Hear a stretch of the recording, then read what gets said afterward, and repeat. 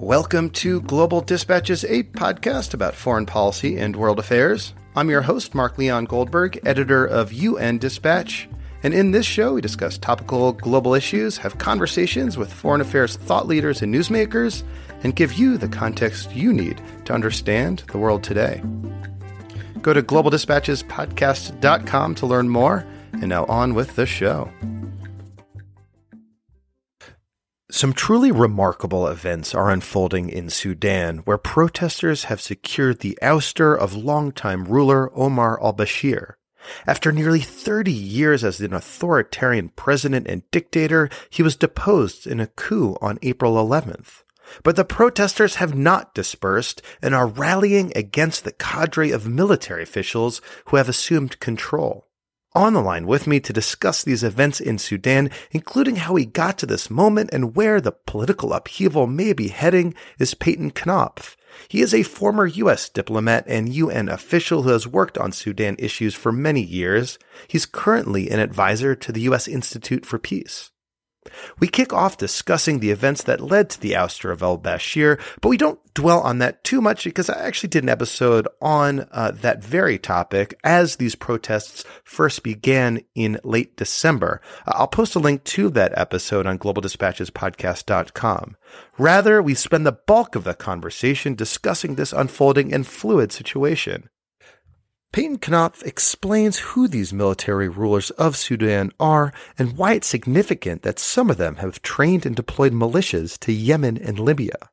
We also discuss the implications of an International Criminal Court arrest warrant for al-Bashir and how the unfolding geopolitical dynamic may strongly influence how this political crisis is resolved.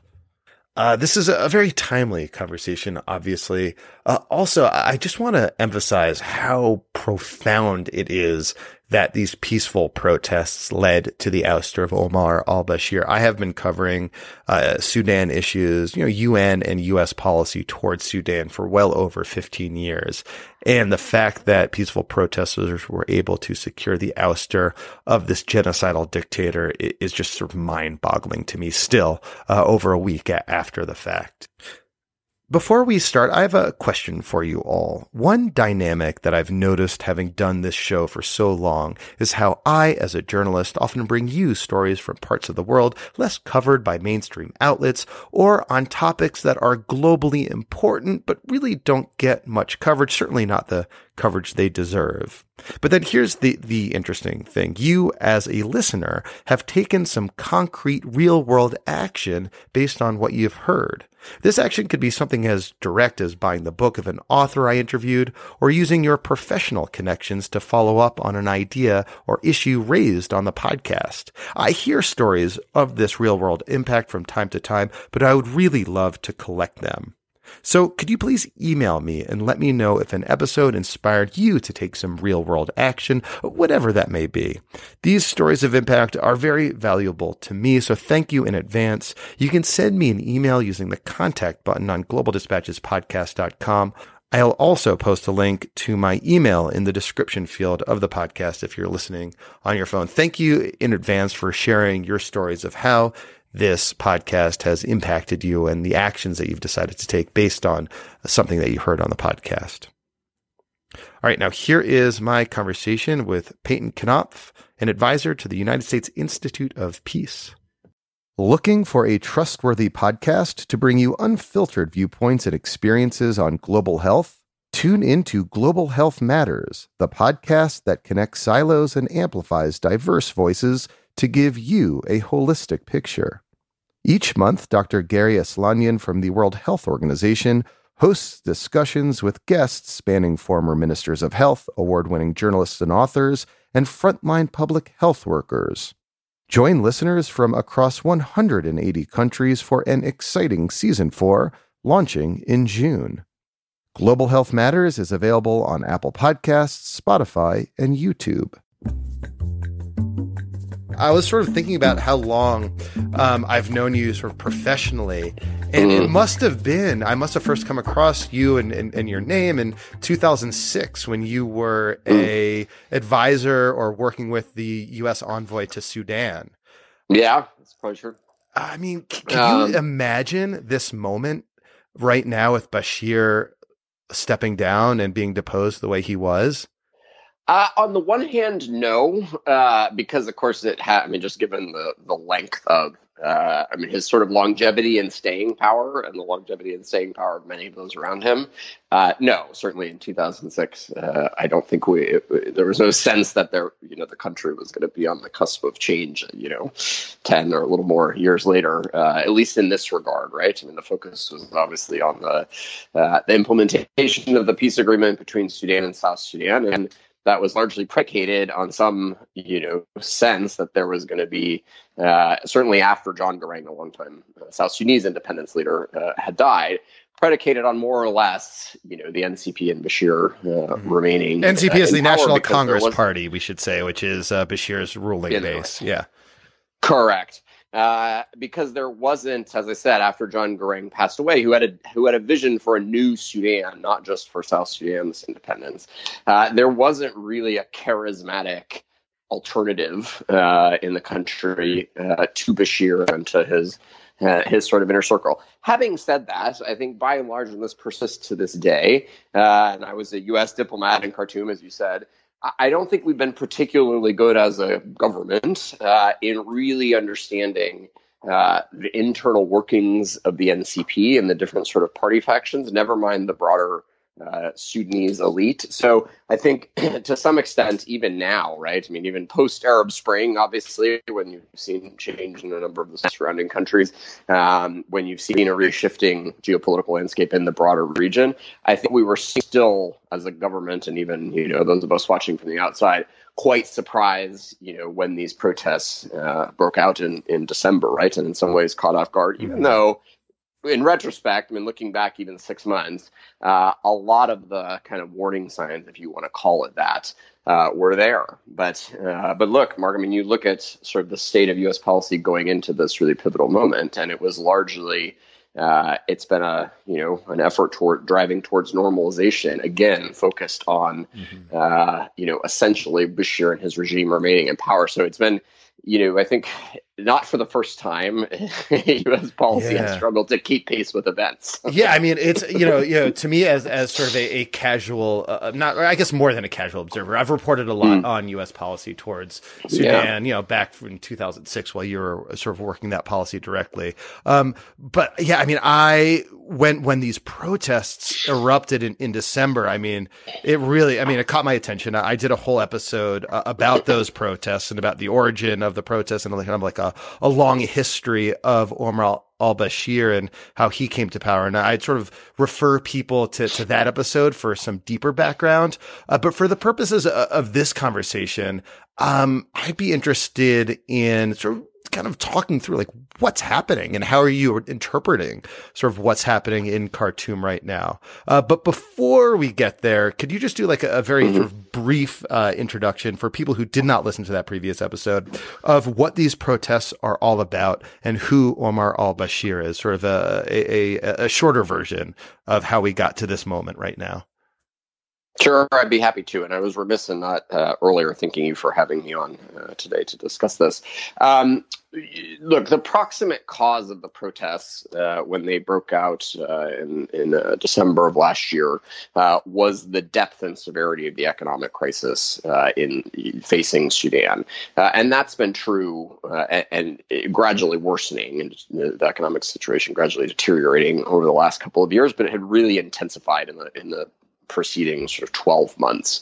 And so, what began as, protests at bread prices and other really, and quite literally bread and butter issues, quickly morphed into what a discussion about the state of governance in the country and quite clearly the crisis of legitimacy facing Bashir and the National Congress Party and the ruling elite and those who had been basically since 1989, the fundamental decision makers in the security apparatus of the country, whether that was the military, whether it was the internal, external security services, or the various irregular militia that have sprung up and really proliferated even since I was at the embassy in Khartoum, 2006, 2007, 2008, and multiplied throughout the country. But who operate at the behest and with the support of Bashir and others in the government. And so what you saw was this groundswell of popular frustration that traversed socioeconomic and tribal and ethnic divisions in the country, and clearly, resulted in what looks like, Bashir having been deposed by the military, and now two different iterations in the last, week or so of a military-led government. So actually, that leads nicely into my next set of questions, which is, who are like these cast of characters that are sort of titularly the head of the Sudanese government at the moment? Mm-hmm. Well, it's interesting. And actually, your first question about, could I have anticipated, or did we anticipate then the sort of scope of this change? It's interesting because a lot of these figures who are leading this military council are figures who were very much present and influential when I was serving at the embassy there, right? Particularly in the context of what was in a very brutal, as all of your listeners will recall, conflict in Darfur, right? So the head of the current head of the military council, who he's the sort of second leader, came to lead the council on Friday, was the commander of land forces in Darfur during that period of genocide. The number two in the current military council, a general who's called Hemeti, was the commander of one of the large sort of Arab militia then that perpetrated a lot of the atrocities that we saw. There was another faction of Arab militia, the Janjaweed, as you'll recall, who were also involved in that. And as time went on, sort of post-genocide, what you saw evolving in the Darfur landscape was a competition between, very violent, brutal competition, in fact, between rival Arab militia, and Hemeti was what essentially prevailed in that competition. So on the one hand, Mark, you do obviously see a very dynamic, fluid, and changing situation. On the other hand, the folks who, at least for the moment, seem to be in charge are not new, sort of progressive figures, right? And certainly what we've seen, even though the demonstrators and the sort of opposition coalition has constituted a negotiating body to engage with this military-led government, you haven't seen the sort of transformative change towards democracy, towards good governance, et cetera, that would be more consistent with the aspirations of the protesters that they've articulated over the last 4 months. Well, yeah, and what's so interesting to me is that the protesters, they're not sort of taking like Bashir light for a plausible alternative. They rejected the first general, and now they seem to be in the process of drawing a really sort of hard line against this new general in charge. They really seem to be generally opposing military rule, which is sort of like an interesting stance for them to take. And it seems the protesters right now feel extremely empowered. I think that's right. And I think it's actually quite remarkable, not just what the demonstrators have been able to accomplish, right, in terms of organization and the protests themselves and sustaining them and building momentum behind them. But what you're also seeing is, I think, a extremely laudable kind of political maturity in the demonstrators. And, for example, a real caution about rushing to elections, right? I mean, as you just said, I think they've been very clear that a military-led government is not what they were looking for, and very clear that it's not going to meet the aspirations of the Sudanese people, but also importantly, not likely to be able to deal with the fundamental questions, issues of governance and the economy that, again, were the inspiration for the protests at the outset. But they're also, I think being very strategic in not rushing towards elections and pushing for things that could actually lead to further instability and insecurity. Some of the experiences from elsewhere in the region, Libya, Syria, elsewhere, are cautionary tales, right? And I think the demonstrators and the leaders of this opposition, the Forces for Change, this opposition coalition, have really tried to think through how do you bridge to a moment that keeps the country intact, preserves the territorial integrity of Sudan and to some extent the functioning of the state, but also balance that obviously with the need for some really significant reforms. And what we're not seeing is yet the military government, at least not seeing from the outside, them willing to engage in that, on that basis. So can I ask, what role do you see, or is the looming ICC arrest warrant over Omar al-Bashir and presumably some of these other cast of characters in the military is having over this situation? I mean, as we're speaking right now, the latest report I saw from Khartoum suggested that Bashir had been moved from, house arrest in his, palace to a rather notorious prison in Khartoum, which suggests to me that the, ruling cadre right now see no role for him in any political transition. So what, I guess, do you think he might be sort of extradited somehow to The Hague? Or in general, how do you see the ICC sort of affecting the politics of what's happening right now in Sudan? Yeah, I think it's an important question. I mean, I think I tend to try to err on the side of humility in terms of being able to predict, develop with 100% accuracy political developments in Sudan. I think one of the questions, even beyond the ICC, is, and I mean, we've seen not just Bashir, but a number of senior regime figures ostensibly removed from power, right? So Salah Ghosh, the longtime intelligence chief, was theoretically fired and replaced over the weekend. But I think the question remains about, while there may be the perception that some of these folks are included are certainly down, are they really out? And what is there? And do they have, is it true that they actually don't have any ability to influence the situation in the country? I'm not sure that's clear to us yet, right? And I saw the same report that you just referenced in terms of Bashir being moved to prison.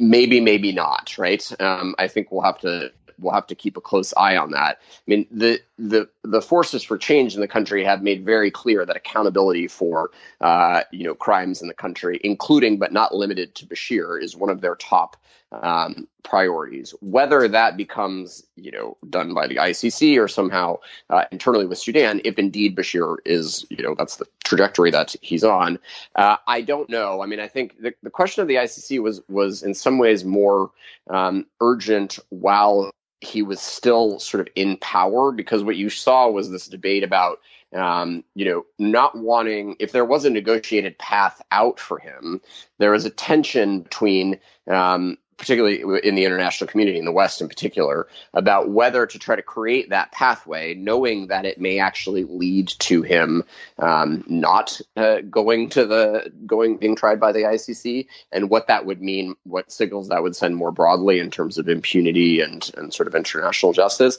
That question, I think, is a little less acute now, particularly if he's, being sent to Kobar prison, as you said. But again, I just think we have to be very cautious, because the situation, is really quite fluid, and it's not 100% clear to me that all these figures, Bashir included, are completely without agency still. So, so I think we just have to sort of watch that situation. So another sort of set of questions in another area I wanted to ask you about is how this unfolding political drama in Khartoum might affect like the kind of low level ongoing conflicts elsewhere in Sudan, like in the Kordofan region and the Blue Nile region. And this is an area, I should say, that is on the Sudanese border with South Sudan that has often been the site of like a insurgency and brutal counterinsurgency by the government of Sudan. And is, also, an area of immense humanitarian suffering. How do you expect, or what do you think these events in Khartoum might imply for what's going on in some of those lower level conflicts that are still, burning? I think there's really two aspects to watch. One is what the military council, if it remains in power, which is obviously a big question, how it decides to deal with what is referred to by the Sudan watchers as the peripheral areas, right? So the southern Kordofan, Blue Nile, as you said, but also Darfur and kind of the areas furthest away from Khartoum. One of the forces for change in the country have made very clear that one of their priorities is ending the internal conflicts in Sudan. I think, given what we were talking about earlier, that a lot of the folks who are still in this military council have been involved in these conflicts in the past. I think it's hard to see the military government making a good faith effort to address the local grievances that have led to these conflicts sort of dragging on for some decades now, without any sincere political engagement from the center in terms of resolving them. So that's one thing to watch. I think the second thing is that you've seen two different sort of groupings of opposition now, right? I mean, the demonstrators and the folks that really have been on the vanguard of the changes that we've seen in the last couple of weeks are in some ways different than the kind of old guard opposition who, particularly in southern Kordofan and Blue Nile, have been the main interlocutors in a ongoing set of negotiations under the auspices of the African Union between Khartoum and southern Kordofan and Blue Nile. And there are divides within that sort of old guard opposition that have complicated matters, particularly in southern Kordofan in the last couple of years. And that's also, I hate to keep sort of using the word fluid, but what has happened in Khartoum really since December has shaken up that kind of geometry. And so it's still, the dust really has not settled in terms of how the different opposition figures as individuals and the different opposition movements in the two areas, both politically and the military movement on the ground, sort of react to this going forward. I mean, I think, many of the aspirations that we've seen in animating the demonstrations in the last couple of months, which I should say have not just been in Khartoum. They've been in areas throughout the country, which is speaks to, I think, why this has been and is proving to be the most significant threat to Bashir and the NCP's rule since they took power in 1989. Many of those same grievances, not all of them, are the same things that the people of southern Kordofan and Blue Nile have been, fighting for some years now. So it's fighting against. I think that's, again, I mean, the politics is very unsettled, right? But it's hard for me to see a military government that's currently in power dealing in any meaningful way with resolving those internal conflicts. So that military government currently in power seems to have the support of Saudi Arabia and UAE, not least for the fact that some Sudanese militias and forces have fought on the ground in Yemen on behalf of Saudi Arabia and the UAE. On the other side of things, it seems that the so-called Troika, which is the United States, the United Kingdom, and Norway, right? Norway is the other one? Mm-hmm. Yeah, Norway. Okay. Have issued statements supporting the aspirations of the protesters. So it seems that you're having like a really interesting international sort of relations dynamic unfolding right now. What should we be looking out for there? What can you sort of tell us about sort of the various like foreign policies towards Sudan as they're unfolding?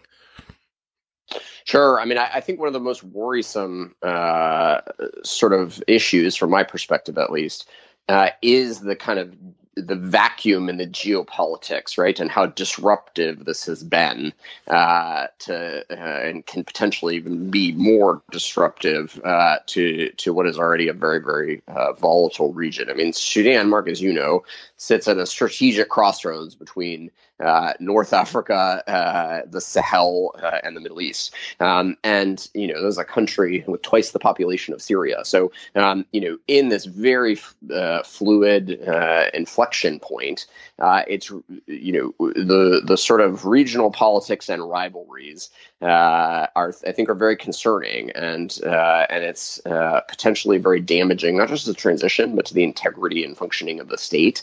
If a lot of the divisions that we've seen in Libya, for example, among some of the Gulf states, in Yemen and elsewhere, begin to play out in the Sudan context.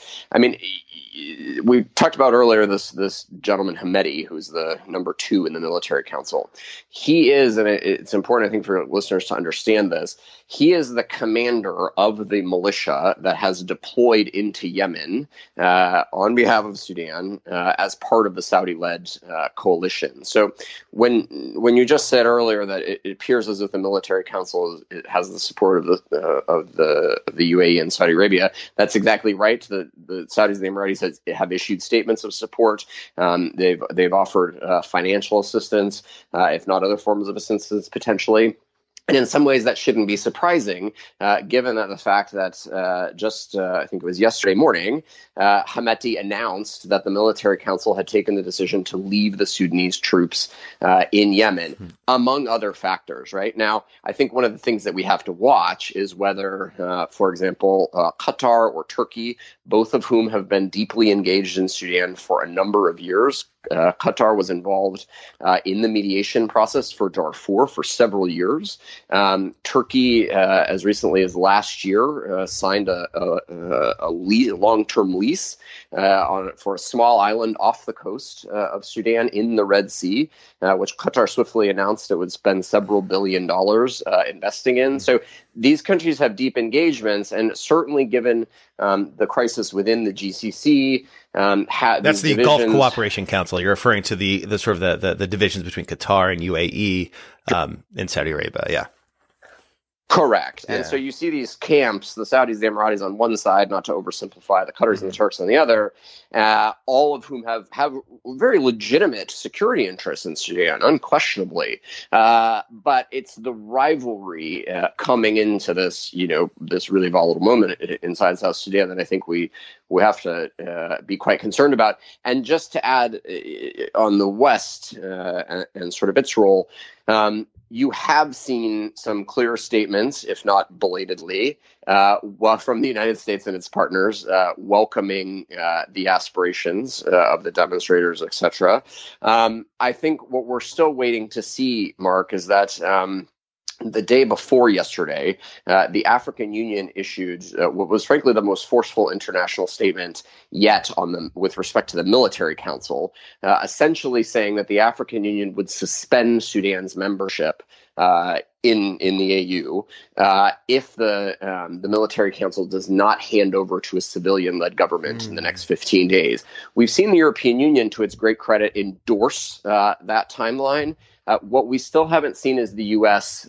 Voice its explicit support for that. And so in some ways, the African Union is leaning, not in some ways, in all ways, the African Union is leaning really far forward and emphasizing one of the core demands of the demonstrators, namely a civilian-led transition on a strict timeline. And, it's a little unclear where the West is on that. Equally unclear is what messages Washington in particular, but also some of our European partners and allies are conveying to the states in the Middle East with respect to the very concerns that I just spoke about. So it would be your perspective that a policy, international policy, the policy of the United States, of Europe to ensure the quick transition to civilian role is like the optimal policy option and policy preference right now, and what the U.S. and others should be pressing for. No question. I mean, I think, look, we all have an interest. I mean, we, meaning the West, the Sudan's neighbors, the states in the broader Middle East, have an interest in stability and the functioning of Sudan. I think the only way of reaching that sort of stable outcome at this point is, in fact, for civilian-led transition. The notion that everybody sort of can line up behind this very in some ways, kind of seemingly fluid mix of military leaders who kind of come in and shuffle the deck chairs, and that's a recipe for stability, I think is very misplaced. And so we absolutely do have to line up in support of a civilian-led transition as swiftly as possible. Appreciating, again, as I said earlier, that I think one of the most remarkable things about these demonstrations is a real political maturity and a desire to think through then how you start putting the country on a new path that is not just stable, but is democratic and meeting the aspirations of the people of Sudan. I mean, what you don't see, Mark, to the credit of the demonstrators, are these calls for sort of the dismantling of the state's institutions or a wholesale cleaning, or purge. And I think that's very, very encouraging and merits the support of the international community consistently and vocally. So finally, what events or ideas or things, for lack of a better word, will you be looking out for in the next few days, weeks, and months that might suggest to you one way or another how this event, this political event, will play out?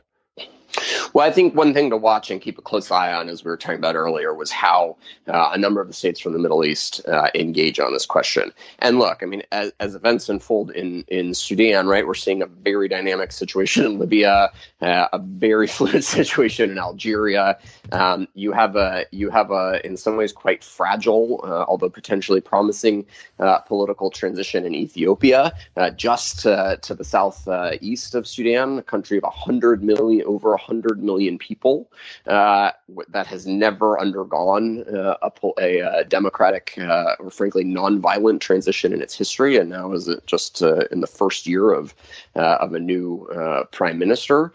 So there's a lot at stake in this region right now, and so I think one thing to keep a close eye on is how all these different sort of pieces interact with one another. I think the second thing I would look at, and not unrelated, is this issue of the internal conflicts in Sudan and whether they potentially flare up.